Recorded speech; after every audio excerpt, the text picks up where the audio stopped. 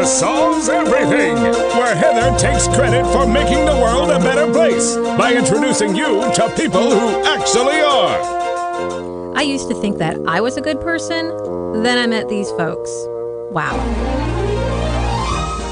Welcome back, everybody. You are listening to Heather Solves Everything. This is the show where I take credit for making the world a better place by introducing you to people who actually are. We solve problems on this show, and each week my guests and I talk about the everyday issues of life, how they are solving them, and how we can all tap into our unique strengths to be a problem solver too. Now, people have been talking about today's show topic for eons and generations, even though we're not supposed to talk about it. But people like Jonathan Swift said in 1712, you can't reason someone out of something he or she was not reasoned into. We're talking about something that makes us feel emotional, sometimes angry, defensive, and hopefully a sense of community when we do it correctly. Another quote about today's topic from Mark Twain. I'm quite sure now that often, and very often, in matters concerning religion and politics, a man's reasoning powers are not above a monkey's. That's right, guys. We are talking about religion and politics with my good friend, the Reverend Sheldon Steen, back in the studio today to talk about what we're not supposed to talk about. Heck yeah.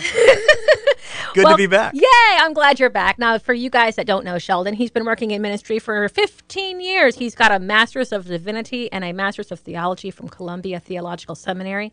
He began his professional work in youth and college ministry after serving as a parish associate at Faith Presbyterian Church here in Tallahassee. He directed the campus ministry at UKirk, Tallahassee, serving students at Florida State University and Florida A&M University. He joined Christ Presbyterian Church in June of 2020, leading the Northeast Tallahassee congregation through the COVID-19 pandemic at a time when almost every element of our lives, including our spirituality, is politicized. Welcome back to the show, Sheldon. Thank you. So good to be here.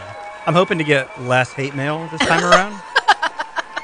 Just kidding. I didn't get any hate mail. So the last time that Sheldon was here, we were talking about legit questions from atheists to Christians, and really just unpacking some of the elephant in the room type questions that are important for us to talk about. Mm-hmm. And I want to carry that conversation further into religion and politics, because the two seem like they just cannot be not connected. Right. And I have another quote that I found really ironic that I want to share. Those that believe that politics and religion aren't connected don't understand either. And the reason why that is funny to me is that I've seen it attributed to both Albert Einstein and Gandhi. Well, whichever one of those two smart people said it, they are correct. I agree. So why do we think we shouldn't talk about religion and politics? I think for a lot of reasons. I think both of them feel very personal, and it can be difficult to have conversations about either of them, particularly with people who disagree, who might challenge you without feeling like you are being kind of personally attacked or like your worldview isn't being challenged in important ways. And that can be uncomfortable. And we don't like to be uncomfortable. We like to feel like we've got the answers, like we know what we're doing and who we are. And if that gets upset in any way or challenged in any way, that can, be a very uncomfortable experience. And we want to avoid that as much as possible. It seems like sometimes the idea of your political beliefs or your beliefs about how government should work are kind of black and white in a way. Like you can see this is right, this is wrong, mm-hmm. or like it should be this way and not that way. And ideas regarding spirituality, there's a lot of gray area there. Well, for some people, for a lot of people though, religion's pretty black and white as well. Oh, that's true. Right? I mean, believe this, and you either go to heaven or hell, one or the other, right? So there might be some areas of gray within that, but for a lot of people, religion is just as black and white. And I think that's part of why it can also be so difficult to talk about, because you have people with very strong convictions that come from a very deep place who are saying, this is the way it is, period, end of story. And then someone says, well, maybe not, but what about this instead, right? And so that it can just get complicated and can bring a lot of tension. So I think it is the kind of binary right, wrong, black, white thing that is part of what makes it so difficult to talk about and can feel like we're just running into a brick wall when we talk to people who think or believe differently. I saw a joke on Facebook that said something like, when somebody says to a pastor, we don't want politics in church, what they really mean is we don't want your politics 100%. Yes, that is entirely correct. Entirely correct. That most people, when they say that, if they say that, what they really mean is you said something from the pulpit that challenged my political views, and that's what I don't like. But if you had said something that was more in line with my political views, chances are you're not going to hear anything either way, right? They're going to say, great message, Pastor. That was wonderful, right? Yeah. And because you get to stay in your comfort zone. Exactly. And you're just sitting in right. what we now call an echo chamber, where That's right. you just hear your own ideas. Yep. Repeated right back to you. Right. Totally. Is there a history behind this tension between church and state? Sure. I mean, so, I primarily study ancient history. And so from my perspective, when we look at the ancient world broadly, and that's a huge overgeneralization, but there is no real distinction between religion and politics, in part because what we look back on and call religion for many ancient cultures was very much tied up in with the preservation of the state. Part of how we continue to thrive as a nation, as an empire, is by keeping the gods happy, keeping them on our side, right? Or maybe a different way to say it is that if we are victorious in battle, it's because we received divine favor, right? We were the recipients of some divine favor for whatever reason. And so there is no clear distinction for most of time, like most of human civilization. In fact, this word religion itself really is a modern concept. Like, there is no separate category of religion in the ancient world to speak of. We can look back at certain practices, beliefs that kind of track with what we call religion, and we say, oh, look, that is their religion. Let's call that Judaism. Let's call that Christianity. Let's call that Buddhism. Let's call that Islam. But the reality is those are not separate spheres. Those are always intertwined. Now, I think if you were to talk to, say, an early American historian, they could probably give a really interesting insight into how that developed in America, because, of course, we have this, the Establishment Clause. We have this very important idea of the separation between church and state. Yet, we also have people who want to claim very loudly and proudly that we were founded on Christian principles, and we are a Christian nation, and we should be able to pray in school and those kinds of things. So there's a kind of thorniness to that, that as we have tried to break them apart and differentiate them, we begin to see more and more how impossible that is. So that even people who would say, well, don't talk about politics from the pulpit, will support, for instance, policies, laws, or whatever that would essentially impose their religious views onto other people via mechanisms of the state. So there's a bit of, inconsistency, and that's true for all of us, right? I'm not saying that because I'm consistent in what I believe. We are all inconsistent in what we believe and how we live that out and how we express it. So to me, that's why we need to talk about these things more, is because we are inconsistent, because it's confusing, because it's complicated. And this idea of completely ignoring this stuff, in my view, only makes it worse, only pushes us further apart rather than create space where we can find some common ground and maybe do some good things. Yeah, it's been said that Sunday morning is the most segregated day of the week That's and right. time of the week. And I think that's true, in a lot of demographics. I think that, that original thought was regarding race, Right. but I think it's also, Yes. Politically aligned. Yes. For the most part. That has become even more true in the past decade or two as well. I mean, all of the political science research is very clear that we are more ideologically polarized than we've been possibly ever in American history, at least close to ever. Now, we've been incredibly polarized in other ways, like segregation and those kinds of things. We've created things to intentionally create polarization. But in terms of just how we think and how we express our political identities in the world, it is absolutely the case that more and more, it's not just along racial lines. Now it's the neighborhoods we live in as well are more ideologically sorted than ever before. The churches we attend, the social groups that we participate in, our social media networks, all of those things have become so sorted along partisan political lines that we are just so much further apart from each other than we've been possibly ever in at least our lifetime. I hope that we can start taking some steps towards the middle, because as we continue this conversation, we're going to discover how much there is to gain when we are willing to be vulnerable and challenge what we think might be true or not true. You're listening to Heather Solves Everything. I'm doing my best, guys. I'm going to try on this one. It's Coach Healthy Heather. Stay with us. We'll be right back. Every single guy says I'm the apple of my girl's eye. We go out stepping on the town for a while. Money's blowing my soul.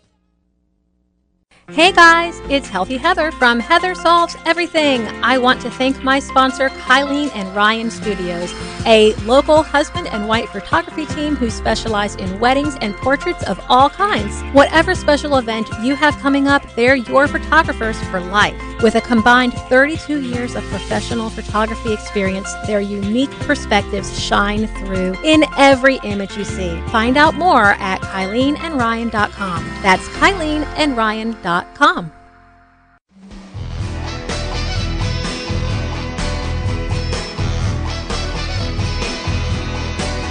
Welcome back, everybody. It's Coach Healthy Heather. You're listening to Heather Solves Everything. I'm here with my friend, the Reverend Sheldon Steen. And be careful, guys, because we're talking about politics and religion. I know, but I can't resist, because this is a problem-solving show, and we've got a big problem, guys. We have a really hard time talking about politics and religion without it becoming an emotional conversation. And, I mean, you can't blame us too much. We're only human. And speaking of humans, I have another quote by a human who we should not judge too harshly, because, when I read things that important people have said, and I try to remember the context, the time, like what was going on in the world. We can't take words out and isolate them too much. And also, we're all flawed and sometimes look back on our words and think, oh my gosh, I said that. This particular quote is there's so much going on that you can swim in the words and there's so much to unpack. So this is a quote by Ronald Reagan. And he said, listen up, guys. This is a big one. You got to stay with me. Politics and morality are inseparable. And as morality's foundation is religion, religion and politics are necessarily related. We need religion as a guide. We need it because we are imperfect. And our government needs the church, because only those humble enough to admit they are sinners can bring to democracy the tolerance it requires in order to survive. Yeah, I mean... yeah, there's a lot there. There's like 3 master's theses. Oh, yeah, for sure. Here. I mean, connecting religion and morality for one thing, that if you are not religious, is he saying that if you are not religious, then you are immoral? It sounds like it, yeah, that, you have to, in order to really be truly moral, that has to come from religion. Right. Right. And then also that the government needs the church because only those who are humble enough to admit they're sinners, which I would interpret as Christians. Yeah, and use the language of church. Right. Right. Can bring to democracy the tolerance Yeah. it requires to survive. So without Christians, Right. the government collapses. Yeah, well, thank God for us. Hey, you people out there, I'm a Christian pastor. You're welcome. I saved America. That's a lot of responsibility. I It mean, is. I It feel is. like that's a lot of responsibility. But I think this is a real nice example of how Yeah. tangled up these ideas can get and how they're obviously connected. And it's a conversation that befuddles all of us. Right. And that, even some of our most respected and revered leaders in history can't separate them. Oh, for sure. Well, and President Reagan is right. They are deeply intertwined in a way that, they are inseparable. And so our attempt to try to separate them is a problem. The question is how we have conversations about those two things, right? And that's where it gets tricky. And there's a lot in that quote that I might want to quibble with, but he is right. They are inseparable. There's no way for me to talk about my political beliefs and ideas without talking about my faith, and vice versa, right? And I do think a big part of the problem, too, is that when we talk about politics, what we really mean is partisan politics, right? And so I think part of what we need to do is to be able to broaden the conversation to rethink what we mean by politics, not simply are you a Republican, Democrat, or otherwise, or are you conservative, liberal, progressive, libertarian, whatever, but instead to talk about like the actual policies that we create and the kind of world that we create, the kind of society and culture that we create, and think about that in terms of politics more so than, who'd you vote for? Right. Right? Because that's, when we say politics, that's typically all we mean. But when I say politics and religion are inseparable and intertwined, I want to think a bit more broadly about it. Now, the partisan stuff does come into play, of course, because that's going to determine a lot. But we also need to think more than, I think that's why people get so upset, is that when they feel that their politics, quote unquote, are being challenged, what they really mean is you're challenging my kind of partisan identity. And it is a big part of our identity. It is, absolutely. Especially in a culture where we are so transparent Right. about our beliefs and our, people go on social media and change their profile Yep. picture to represent their political affiliation. That's right.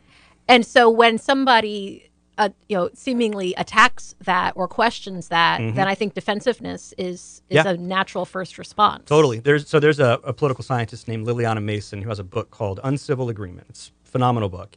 And she talks about partisan identity now functioning as what she calls a mega identity. So in other words, if you tell me who you voted for, I can, not me literally, but a political scientist could tell you easily another 10 things about you without knowing anything, right? They can say, okay, you're a white woman and I'm going to say in your late 20s to be respectful, and you voted for this person. Okay, now I know this.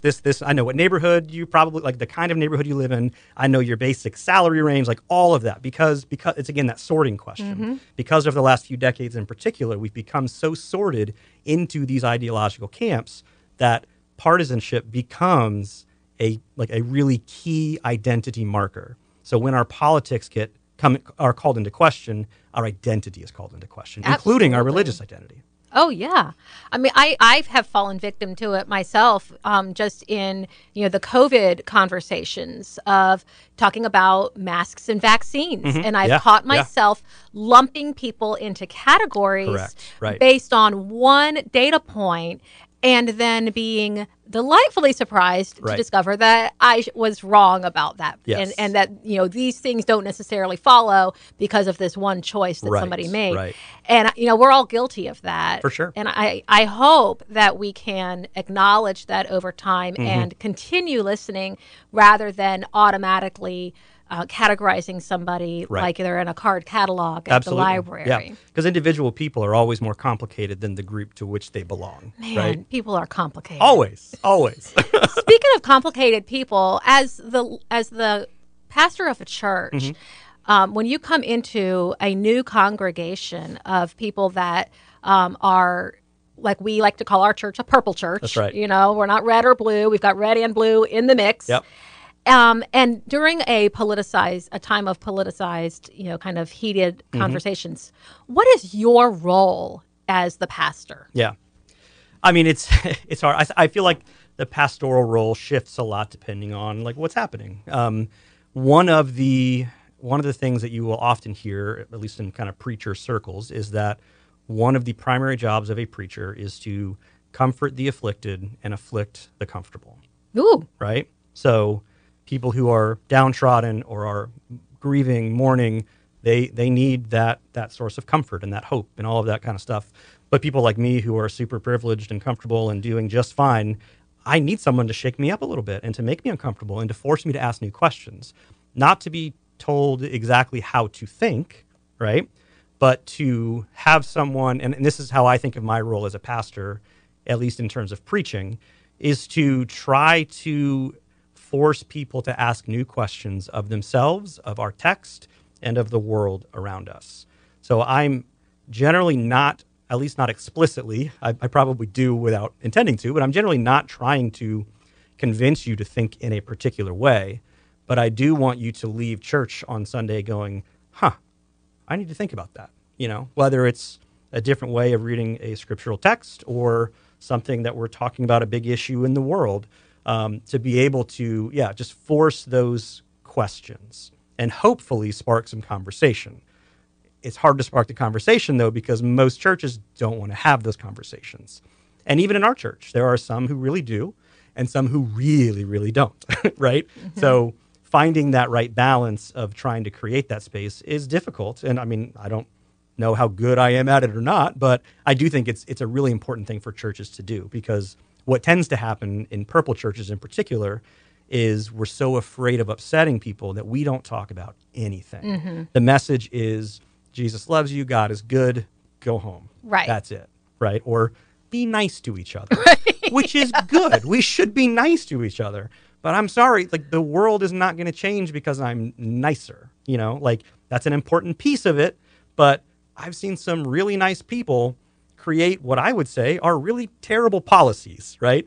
And they do it with a smile, and they're polite, and they're genuine, right? But we've done some really, really bad stuff while also being nice and polite and showing the rules of decorum and those kinds of things, you know? It's okay to have our feathers ruffled once in a while. We need that. And I think it's also okay to reach over and try to smooth the feathers of those next to us with understanding and with an attempt to connect. When we come back from the break, we're going to hear some of Sheldon's do's and don'ts about talking about politics and church. Stay with us. It's Heather Solves Everything. We'll be right back. I've done a lot of foolish things that I really didn't.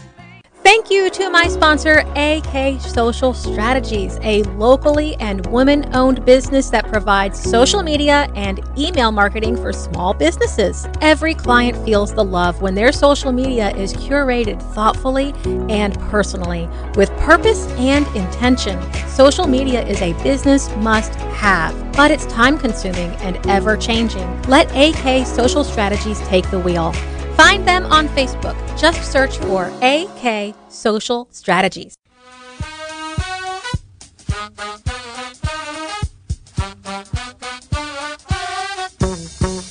Welcome back, everybody. You're listening to Heather Solves Everything. This is Coach Healthy Heather. We are talking about politics and religion with Reverend Sheldon Steen of Christ Presbyterian Church here in Tallahassee. And I am really loving looking up what famous people have said about politics and religion. And this quote from Susan B. Anthony, I had to look for a while to find something from a woman. But she says, I distrust those people who know so well what God wants them to do, because I notice it always coincides with their own desires. And I thought, well, I mean, yeah. Yep. Well, you got me, Susan. Yeah. And, you know, that really made me think about, you know, how we talk about these religious topics with each other in a way that also keeps us from bumping into each other too much, you know, and trying to incorporate, you know, consideration and compassion and respect for each other's opinions while also I think that there's always an element of wanting to make sure that you feel understood, you know, and that people understand you, Right. you know. Right. And so I wonder, you must have some do's and don'ts when it comes to talking about politics in church. Sure. Yeah, absolutely. It's difficult. And, you know, it's, for me, the number one rule, I think, is, you know, my job, again, is not to tell people how to think. It's certainly not to tell them how to vote, right? So I should never be partisan in my approach. And, I mean, for legal reasons as well. Right. But I should never be up there clearly endorsing a candidate or a party or a platform, right? So that's a pretty big don't. But I also, I mean, my job is supposed to be to speak the truth, right? So, like, I'll use January 6th as an example. We have this huge, insurrection, riot, whatever you want to call it, at the Capitol. And that Sunday, I am walking in the sanctuary. I'm like, how can I not talk about this? This is a huge thing that happened that everyone is thinking about, because how could we not? It was terrifying. It was an insane thing. And so we have to be able to talk about this in church in some way. And I'll be honest. I mean, I got a few negative reactions to, you know, how I talked about it, even as careful as I tried to be. So because you're always going to get that. So number one is, you know, don't be partisan. But number two is, you know, be willing to speak the truth when you feel the truth needs to be spoken, and particularly if you feel led by God, by the Holy Spirit, to say certain things, and, you know, to be ready to accept some criticism and some feedback, and to be okay with that. Yeah. Because I would much rather say something that I think is true and get heat for it than to feel like a coward and say nothing at all. Right? Because that to me feels like a much bigger, like, dereliction of duty than saying something that might rub someone the wrong way. And then, you know, again, I think it's about the other big do is to speak about it in such a way that is trying to open up conversation and open up dialogue, rather than to say, if you think this way or you vote this way, you're not a good Christian or even a real Christian at all. And let me tell you, I've heard that a lot in my life, that, you know, if you are a Christian, you must vote this way, right? And so, like, even, you know, we talk about religion and politics, that, you know, no politics in the pulpit, that kind of thing. But, like, I've worked at churches in the past. Like, I worked at a youth group. I was an intern for a church in college. It was a very big church. I won't name them, but a very big church over in Jacksonville. And it was around the 2004 election, and they were giving these little cards to all of the kids in the youth group that was basically like, you know, these are the two candidates. Here's how they feel about these particular issues. And it wasn't directly saying, vote for this guy, but it was pretty darn close. And they're handing it to middle and high schoolers who aren't even voting anyway, except for maybe a couple of the high schoolers. But it was a way of creating that sense of identity of, to be Christian means to vote in this particular way, and go home and make sure your parents are doing that. Right? Yeah. So that kind of thing, I mean, that's not what I mean when I say we should talk about politics in church at all. Like, that's the complete opposite. We should be able to be upfront about our political ideas, or even our political, identifications and affiliations, but to be able to have conversation with each other across those lines, seeking that commonality, but also, you know, challenging each other, being open to hearing other people's ideas and perspectives, asking questions, you know, not just saying, well, this is correct, but saying, well, this is what I think, but I would love to know what you think and why. And then when someone, you know, gives their perspective, follow up with questions about it. Don't just tell them all the reasons you think they're wrong. Right. You know, ask some questions and, you know, have some conversation. And, you know, I will say the times that I have had people approach me about something I've said from the pulpit, 9 times out of 10, if we can sit down and have a conversation about it, we end in a great place, right? We end in a wonderful place where there's a different kind of understanding of each other, not just them of me, right? Different mutual understanding of each other's perspectives. Unfortunately, the thing that really, like, bothers me or hurts me, I guess, is when someone just says, well, you said this, so I'm out. And they just leave, and there's no conversation about it. There's no follow-up. There's no let's work through this or talk about this. And inevitably, they end up in a congregation that is, quote unquote, not political, but what do you know, happens to share their exact same political views, right? Right. So trying to have those conversations and trying to do all of that from the pulpit is very, very challenging. But I think it's ultimately important. And I'm sorry, like Jesus is super political. Like, dude was super political. Like Romans didn't kill you for funsies, you know? Like they didn't crucify you because you were telling people to love each other and because you said being nice is good.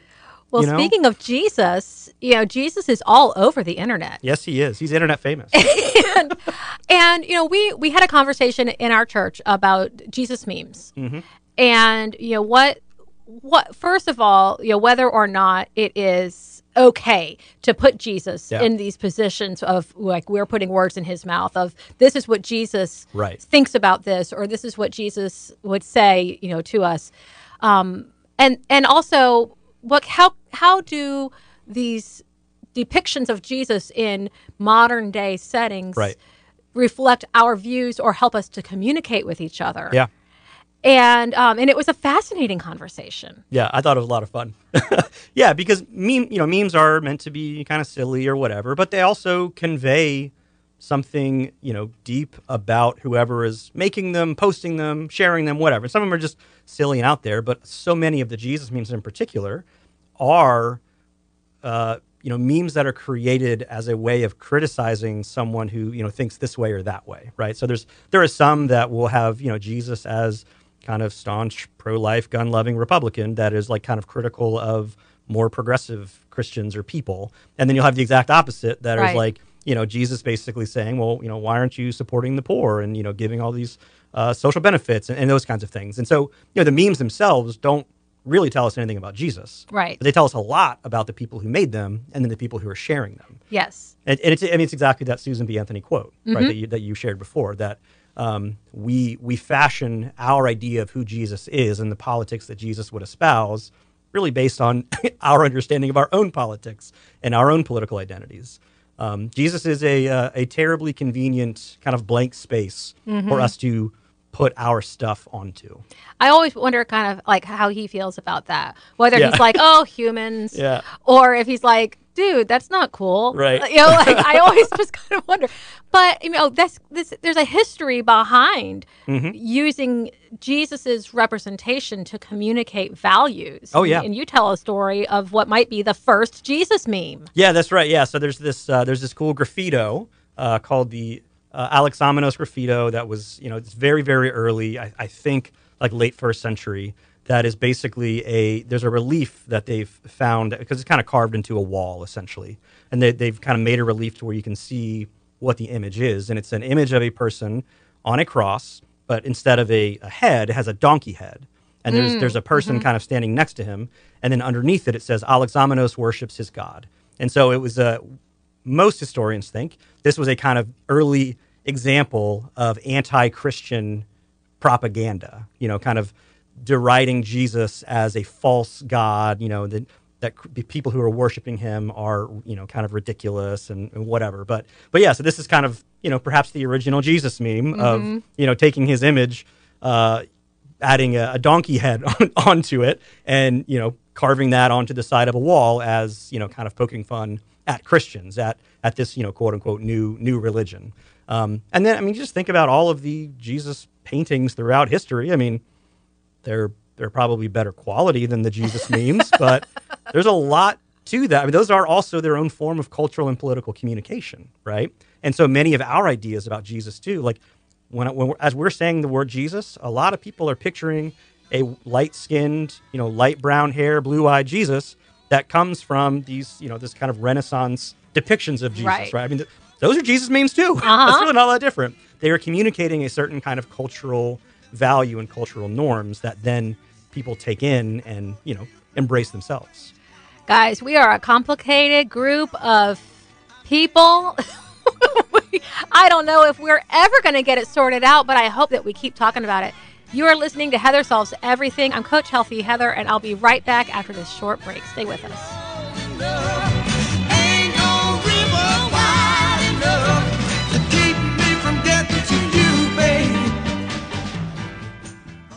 Hey guys, it's Healthy Heather. You're listening to Heather Solves Everything. This is the show where we tap into your intrinsic strengths to solve the everyday problems of life. And I need your help. If you've got a problem that needs solving, let me know. It just might make it to the show. Go to CoachHealthyHeather.com and click on Solve My Problems. Submit your idea, send it to me, and you never know, it might end up being on an episode of Heather Solves Everything.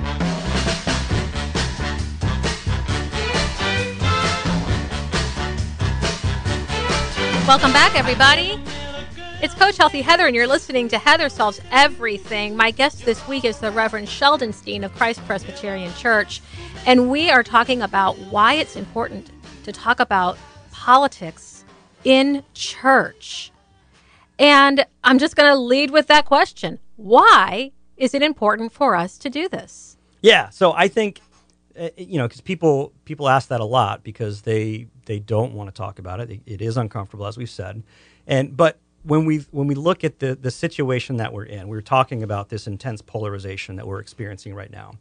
The only way for us to overcome that, if we want to, and maybe we don't, maybe we just say, well, this is the way it is and let's leave it. But if we want to overcome that, the only way to do that is to break through those silos that we have, break through those, very clear kind of dividing lines, and have real conversations with people we love and trust across those dividing lines.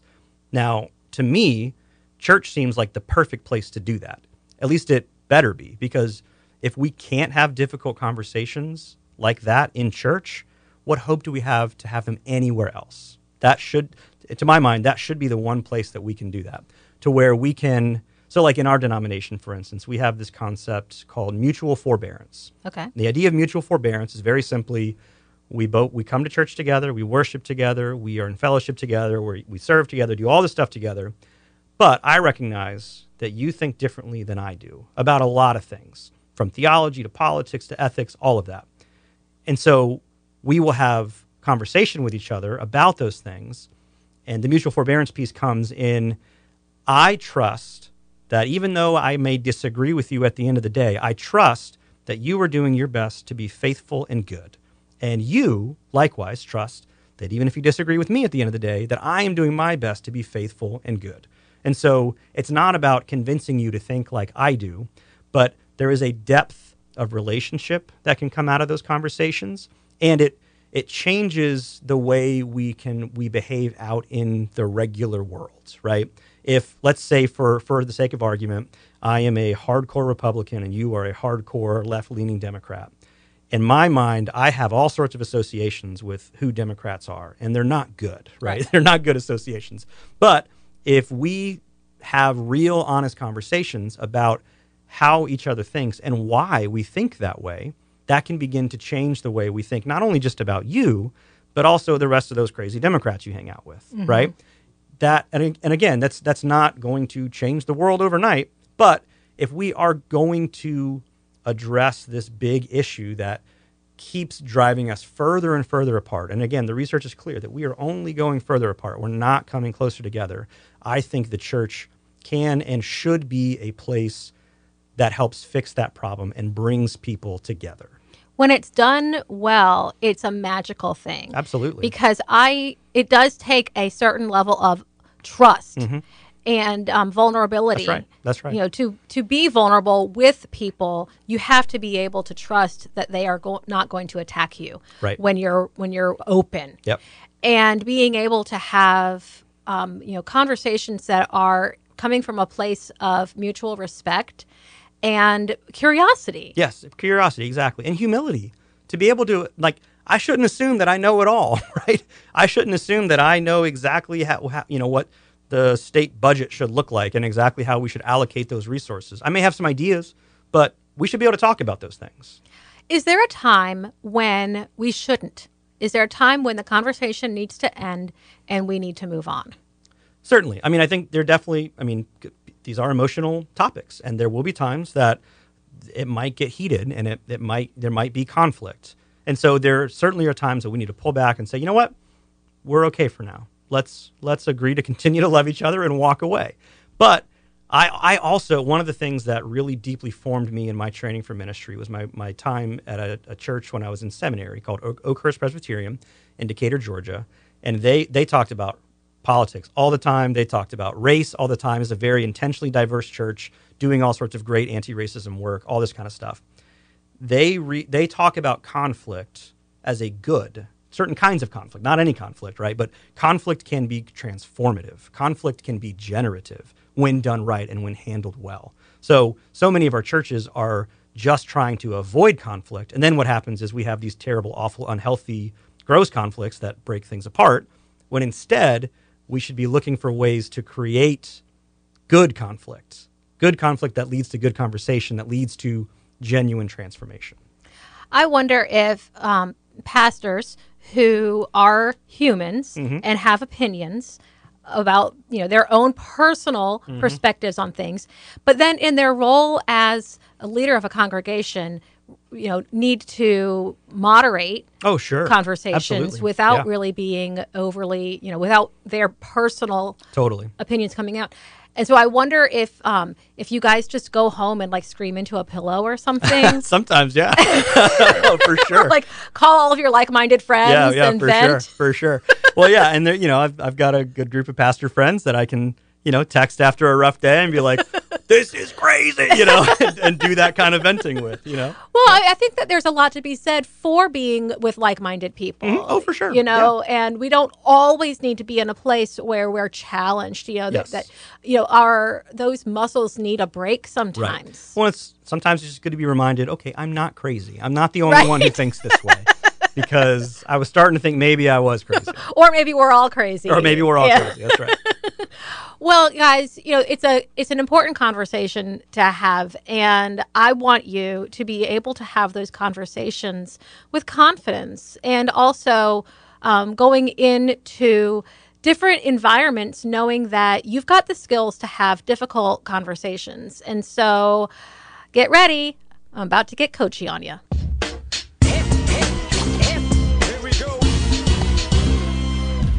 Do you avoid certain topics because the conversation is going to get heated?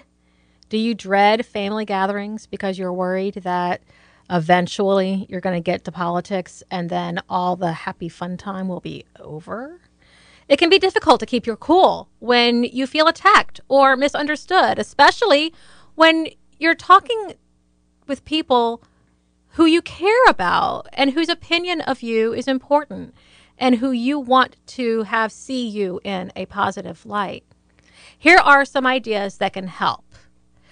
First of all, as much as you can, we got to let go of having to be right. I think that we've seen and heard in our conversation today that there are a lot of opinions that we try to convince ourselves are fact. And most of the time, the most important thing is that everyone feels heard. Discussing different perspectives is about learning and not convincing necessarily. And some of the most creative solutions can come from embracing and truly exploring different points of view. It's also really important to ask permission to talk about the difficult things. We so many times feel the most defensive when we feel attacked. If a conversation starts to drift towards a topic of conflict, it's okay to raise the flag and name it to tame it. You can say, hey guys, we're getting into a touchy subject here. Is everyone on board to talk about this? It can provide an opportunity to change the subject if it's not the right time. Look for places where you have common ground. You might strongly believe that the other person that you're talking to is completely wrong, but there's probably some crossover in your feelings. Even a little bit of consensus can help you feel like you're moving in the right direction. This is one of the most important ones. When I learned this one, it changed so much for me. Listen with the intention to understand and not respond. Listening is key to making difficult conversations work. Listen with the intention of understanding and learning, not replying or convincing. Check yourself before you wreck yourself. A lot of times these conversations are about opinions, not facts, and nothing can kill a productive conversation faster than accusations or condescending twists of what somebody has just said. Play fair, and remember, there's a chance that you might change your opinion. Sheldon, thank you so much for being here today and helping us talk about a difficult topic. Yeah, thanks for having me. It's always fun. We're out of time for today, but tune in next week on Real Talk 93.3 at 1 p.m. for a new episode of Heather Solves Everything. And check for the podcast edition of today's show on your favorite podcast app on Monday morning. Now, if you like Sheldon's ideas, or even if you didn't and have a bone to pick with him, you can find him at Christ Presbyterian Church on Bannerman Road in Tallahassee. You can visit us at cpcusa.org. And you can stay in touch with me and the show on Facebook. Just look for Heather Solves Everything. If you have a problem to solve, visit heathersolveseverything.com and click on Solve My Problems to submit a show topic idea. We will get it done together. Thanks for listening, guys. I hope that something great happens for you today. I'm Healthy Heather, and I'm always here to help you solve everything. Status confirmed. This problem is solved. Well, that's it for this week, guys. We did it. We solved another problem with a little help from our friends. You can be a superhero, too. Check us out online. That's where all the information is about how you can jump in and start solving everything. Heather Solves Everything with a little help from everyday heroes.